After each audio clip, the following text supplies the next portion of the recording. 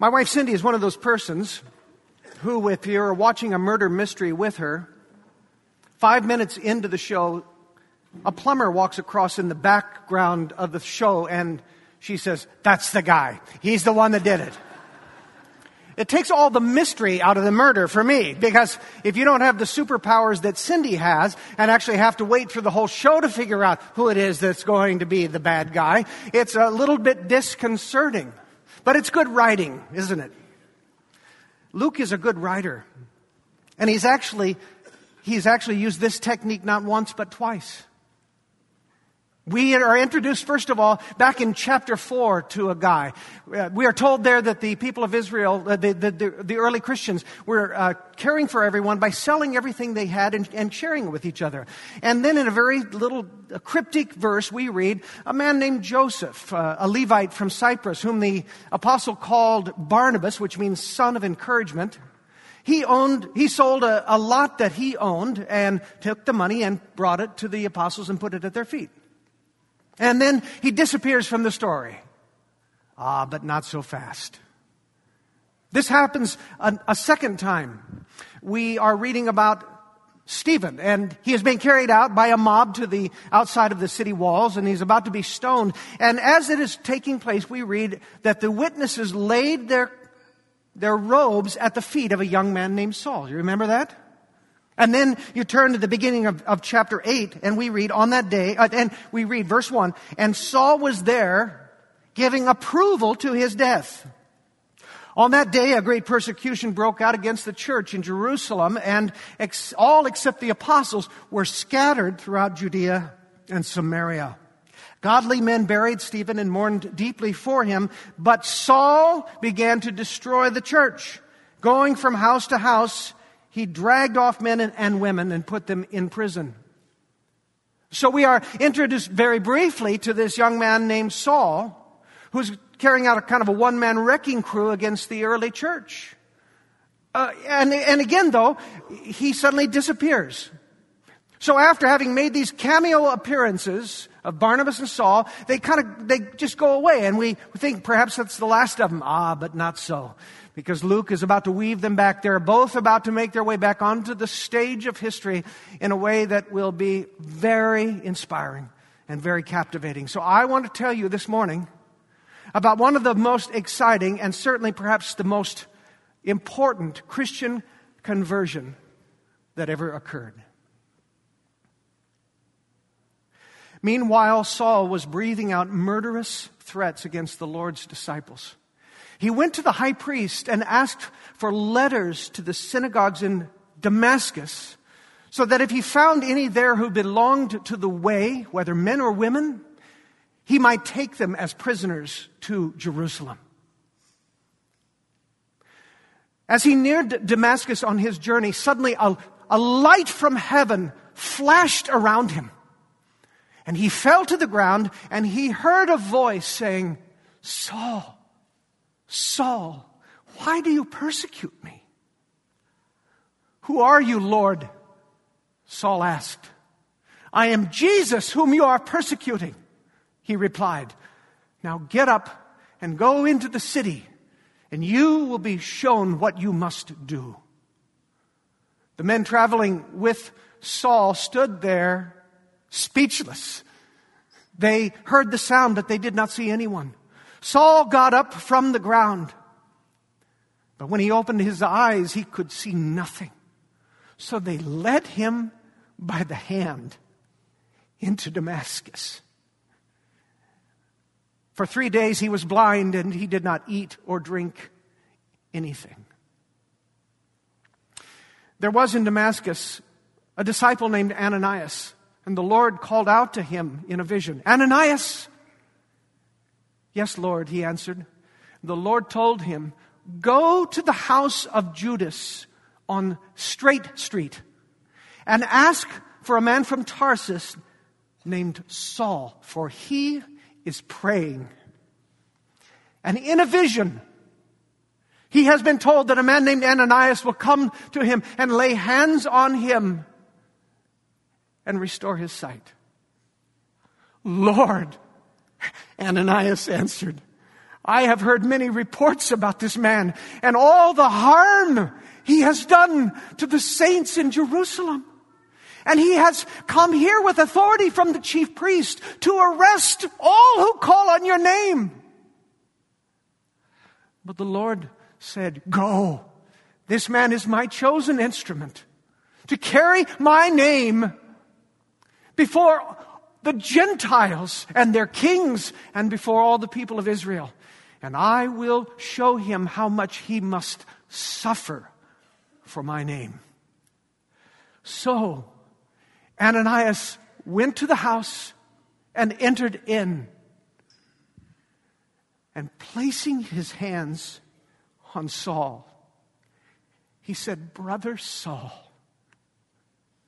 the Lord, Jesus, who appeared to you on the road as you were coming here, has sent me to you so that you may see again and be filled with the Holy Spirit. Immediately, something like scales fell from his eyes and he could see again. And he got up and was baptized. And taking some food, he began to regain his strength. Saul spent many days with the disciples in Damascus. At once, he began to preach in the synagogues, Jesus is the Son of God. And all who heard him asked, isn't this the man who raised havoc in Jerusalem among all who call on this name? And didn't he come here to lead them as prisoners back to the chief priests? Yet Saul grew more and more powerful. And he baffled the Jews living in Damascus by proving that Jesus is the Christ. After many days, the Jews conspired to kill him. But Saul learned of their plan. Every day and night, they put a close watch on the city gates in order to kill him. But his followers took him by night and lowered him in a basket through an opening in the wall. When he came to Jerusalem, he tried to join the disciples, but they were all afraid of him, not believing that he could really be a disciple. Then Barnabas took him and brought him to the apostles. He told them how Saul on his journey had seen the Lord and that the Lord had spoken to him, and how in Damascus he had preached fearlessly in the name of Jesus. So Saul stayed with them and moved about freely in Jerusalem, speaking boldly in the name of the Lord. He taught and debated with the Grecian Jews, and they tried to kill him. And when the brothers learned of this, they took Saul down to Caesarea and sent him off to Tarsus. Then the church throughout Judea and Galilee and Samaria enjoyed a time of peace. It was strengthened and encouraged in the Holy Spirit. It grew in numbers, living in the fear of the Lord. This is a story that comes from God's holy word. It comes from the book of Acts, chapter 9. This is the word of the Lord. Let us pray. We thank you for this story. We thank you for Saul. We thank you most of all for Jesus, who would not let him go. And we pray, Jesus, that you might appear to us in the same way, that we might know your grace and your power and your call upon our lives this day. For we ask these things in Jesus' name. Amen. If I were to ask you to pick one doctrine unique to the Christian faith, what might that doctrine be? Would it be love? The Jewish faith teaches of the love of God, doesn't it? Would it be justice?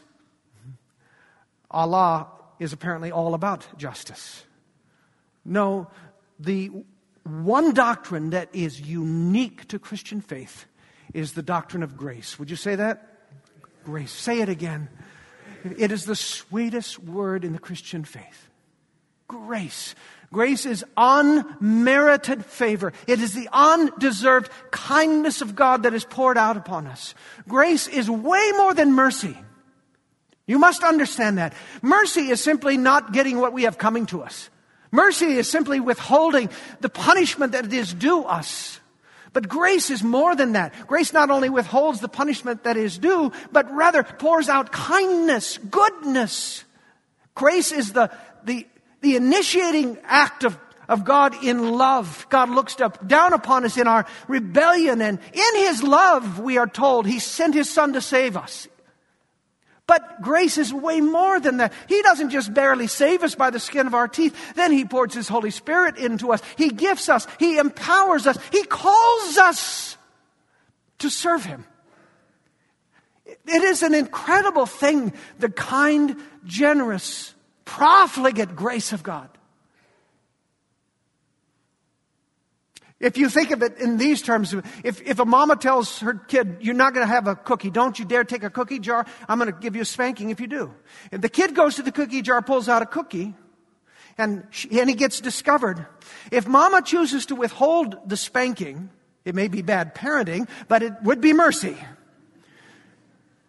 But if mama goes back to the cookie jar, opens it up, takes another cookie, and gives it, that is grace. Utterly undeserved kindness poured out upon us. And you can hardly find a more grace-filled chapter than Acts 9. For in it we see 3 examples of this incredible gift of grace. First of all, we find the grace of Jesus. Luke has already portrayed Saul as a ruthless enemy of the church. First of all, we find him guarding the robes of the assassins who are going to dash in Stephen's heads with rocks.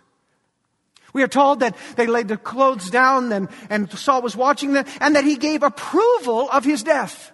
Now just pause there for a moment. He watched as this young man is being stoned to death, and he was nodding his head up and down, perhaps saying, yes, that's right. He has it coming to him. Kill the heretic. That is good.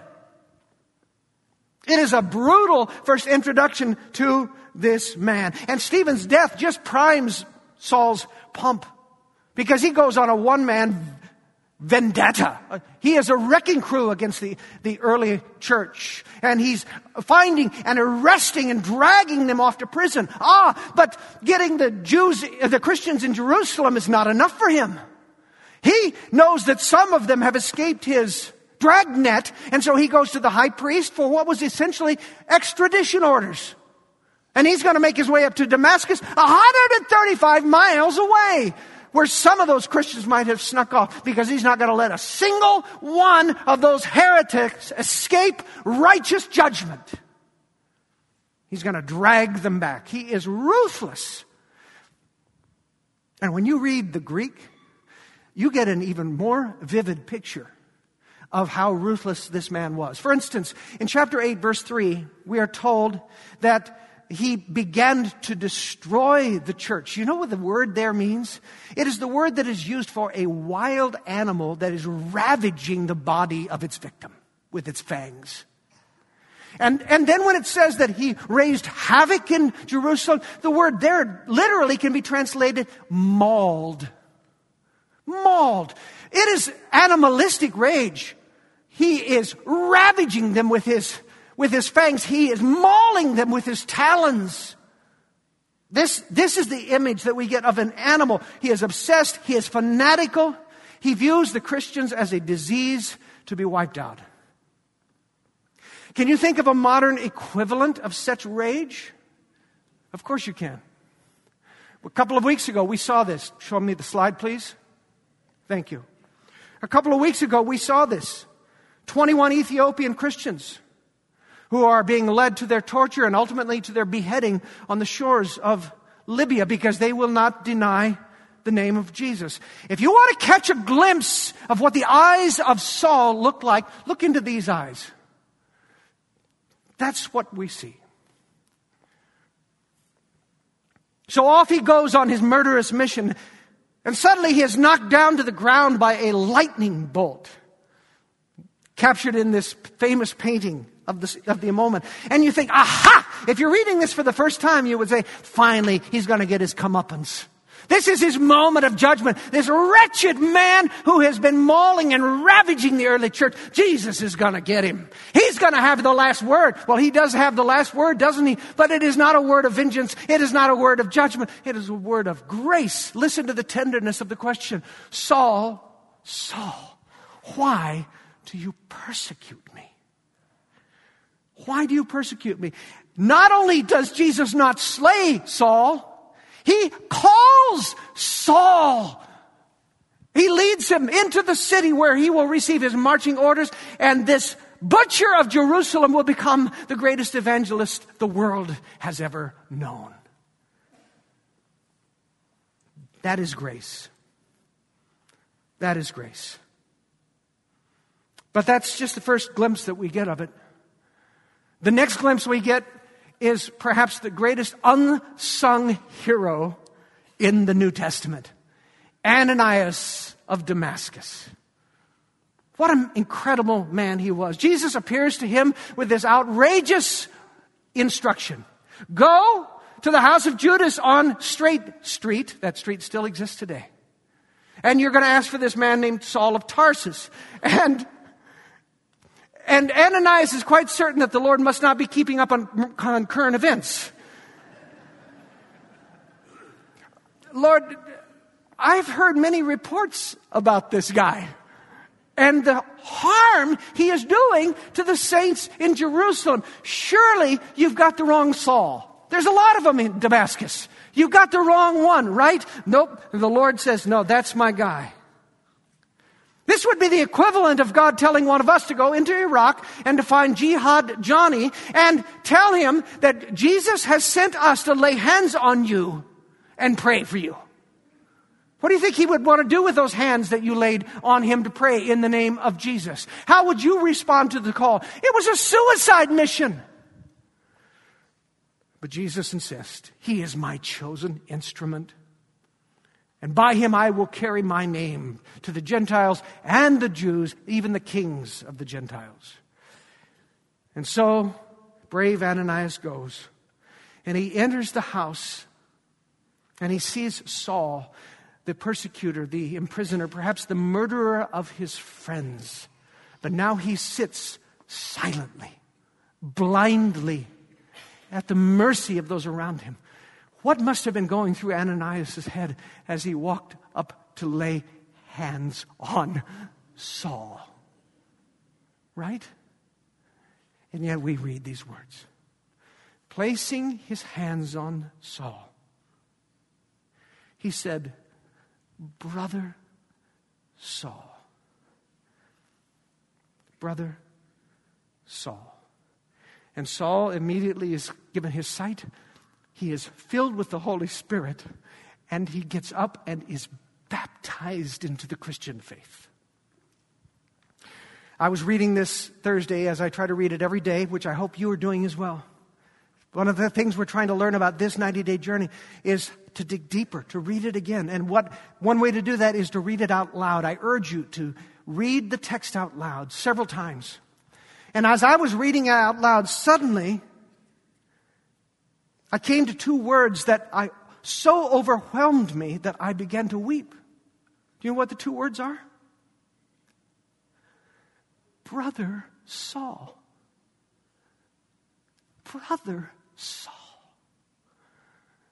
I had tears coursing down my cheeks as I spoke those words again and again. Brother Saul. There was nothing brotherly about Saul. He was an enemy of the church. But because of what Jesus had done in Saul and what Jesus had done in Ananias, the past was past. And Ananias could utter those supremely gracious and supremely unlikely words. My brother Saul. Gracious Ananias. And there's one more glimpse that we get of grace, don't we? One more glimpse. The followers of Saul and notice he already has followers. He couldn't help himself. The followers of Saul had to lower him, a rather ignominious departure from Damascus. They had to lower him in a basket so that he wouldn't get caught by the Jews who were out to kill him. Think about this just for a moment. The guy who intended to come in at the head of an army of zealots and take the place by storm was instead led into Damascus by his hand and let out of Damascus at night in a laundry basket. A rather ignominious entry and departure from the city that he intended to take by storm. So he makes his way to Jerusalem. He wants to join the disciples, and no one believes him. Right? They were all afraid of him. No one believed he could really. They thought it was a scam. He couldn't possibly be a Christian. This is just a trick. Another one of his tricks. Pastor Megan used to work when she was at Gordon Conwell Seminary in the admissions office.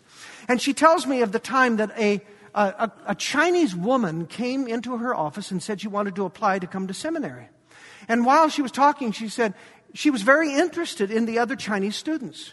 Wanted to know their names, where they were from, when they would be returning to China, and so forth. Megan felt very uncomfortable about that. So she went back and talked to one of the Chinese students, and she said, "Oh, yes, that is likely a spy from the government. Please be careful about giving our names or the names of the pastors back home, because they're collecting all of this information to use on us when we return." It was a scam. And surely the disciples in Jerusalem must have felt the same thing. This is a scam. And so everyone ostracized this guy. Except for one man, the son of encouragement. And you begin to understand why the apostles gave him that nickname. Barnabas took him, advocated for him. He believed him when no one else believed. He made his case in front of the apostles when no one else would do it. He told them of the remarkable way that God had met him. Christ had spoken to him. He had preached fearlessly in Damascus. It was Barnabas who stepped up, who took the chance. Again, it was an incredible act of grace towards someone that everyone else held in suspicion and even contempt. Gracious Barnabas. I was reading this last week of a story that you might have seen. It was about a missionary who was in a dangerous part of the Middle East. And he got a call from a friend. And he wanted to get together. And so they met. But the missionary, when he showed up, was surprised to discover his friend had brought along someone else. He was even more surprised to hear him introduce him. For the man he brought along was an ISIS warrior who had not only killed many Christians already, he would tell you himself he enjoyed killing Christians. Now, if you were that missionary, I would feel like that was probably a pretty bad blind date, wouldn't you? And yet they continued the conversation. One of the Christians that this ISIS terrorist was about to kill said to him, "I know you're going to kill me, but I would like to give you my Bible." The terrorist went ahead and killed the man, but he took the Bible and he read it, and he began to have dreams. Dreams of a man in white who appeared to him saying, "Why are you killing my people?" And then it got more specific. It was dreams of Jesus saying, "Follow me." And so this terrorist who enjoyed killing Christians had come to this missionary to say, "I want to be a Christian. Will you baptize me and will you disciple me?" This is the power of the grace of God. The amazing grace that saved a wretch like me and saved a wretch like you. It is unmerited favor. God has every right to judge us, to condemn us. But instead, He takes the punishment upon Himself and His Son, and He saves His killers. It is grace, offering kindness to those who despise you, loving your enemies, be kind to neighbors who are intolerable, forgiving, enduring, humiliating yourself. That is grace. It is taking risks on people that no one else is willing to take a risk on. And grace flies in the face of American religion. You must hear this. The favorite American religion is this: I will work hard. I will be good. I will be patriotic. I will observe all of the rules. I will earn God's favor. But the gracious Holy Spirit declares God loves you when you are wretched and putrid and foul, and He calls you to Himself.